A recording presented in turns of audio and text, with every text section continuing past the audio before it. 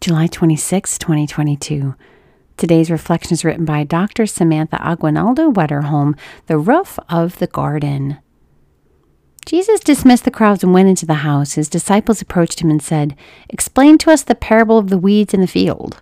He said in reply, "He who sows good seed is the Son of Man. The field is the world, and the good seeds the children of the kingdom." Matthew 13:36-37.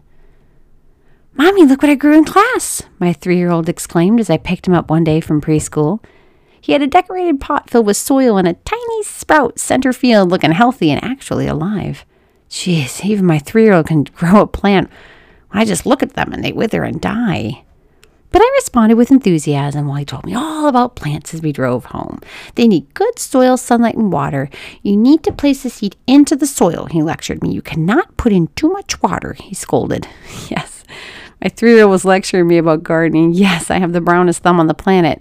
Somehow my children have picked up gardening skills thanks to the green thumb and careful instruction of my own mother, but alas, I cannot seem to keep a plant alive. Somehow I even kill succulents.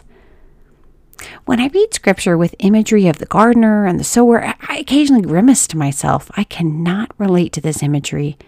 I don't have one gardener bone in my body, and truthfully, while in prayer, I do not imagine myself in the dirt and mud while the Lord and I tend the garden of my heart.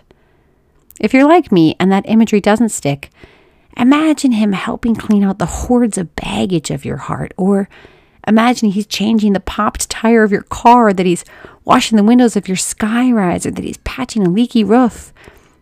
He does it all, and he gives us a uniquely human capacity to enter into imaginative prayer with him. Today, as you settle into prayer, allow your imagination to wander. Where do you need weeding or mucking or cleaning or patching? Allow yourself to enter into prayer with him. Lord Jesus, we thank you for this day and for this sisterhood. Thank you for allowing us to enter into prayer with you. We praise you in your holy and precious name. Amen.